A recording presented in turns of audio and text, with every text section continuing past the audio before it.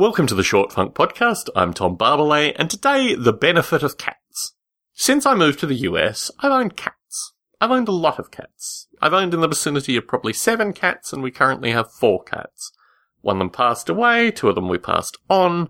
But yes, owning cats has become a thing in and of itself. A thing that kind of creates a variety of other entities that are almost fully sentient, and in many cases actually represent creatures that I would rather spend time with than people, in large part.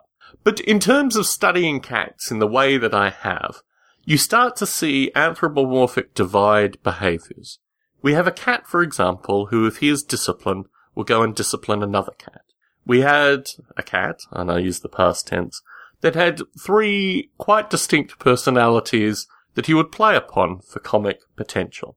What I find in cats is a sense of humanity in a slightly more naive and innocent form. And certainly in terms of my studies of cats, and you'll find this in the original manuals of Noble Ape, if you find them out there on Amazon, is earlier experiences with cats, in particular tribal groups of cats in Malaysia, and these were feral cats that kind of formed, mafioso-like street gangs that, ran in packs and organised sit-down meetings and a variety of other things, kind of framed my sense of, on one sense, simian social interaction, because I had access to monkeys in Malaysia as well. And also taking a similar physical form, changing the size of the brain, putting them in a slightly different context, but also observing the shared but different indications of interacting with these kind of creatures in a semi-wild environment.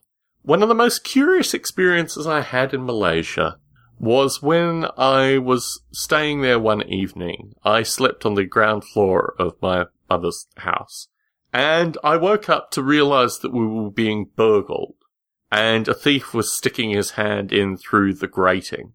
And I woke up and, as one does, ran towards the grating to try and stop the thief from breaking in. It was a kind of immediate reaction. The thief's hand fell off. It turned out actually it was a cat. And it had human eyes. It was a large cat, probably about 2 feet long, foot and a bit high, very stocky, but it had the most curious eyes. It wasn't like a domestic cat or even a domestic feral cat. It was a Malaysian cat, some kind of forest cat that might have inbred with some domestic cats, but it was a distinctly different creature. I didn't spend any length of time looking into its eyes because it proceeded to run around the walls. I've rarely seen, you see these kind of motorcyclist stunt people occasionally, riding their motorcycles around in cages, spherical cages. This cat had enough momentum in terms of its movement to run around the walls. And eventually I was able to pry open a window and kind of gesture for the cat to run out of the window. I'm not even really sure how I got the cat out of the room. It all happened too quickly. And it's one of these experiences which is so much on the fringes of my consciousness that I suspect actually I may have dreamt the whole thing, aside from the fact that in the morning I found muddy paw prints on the walls. Tom Barbalet in San Jose, signing out.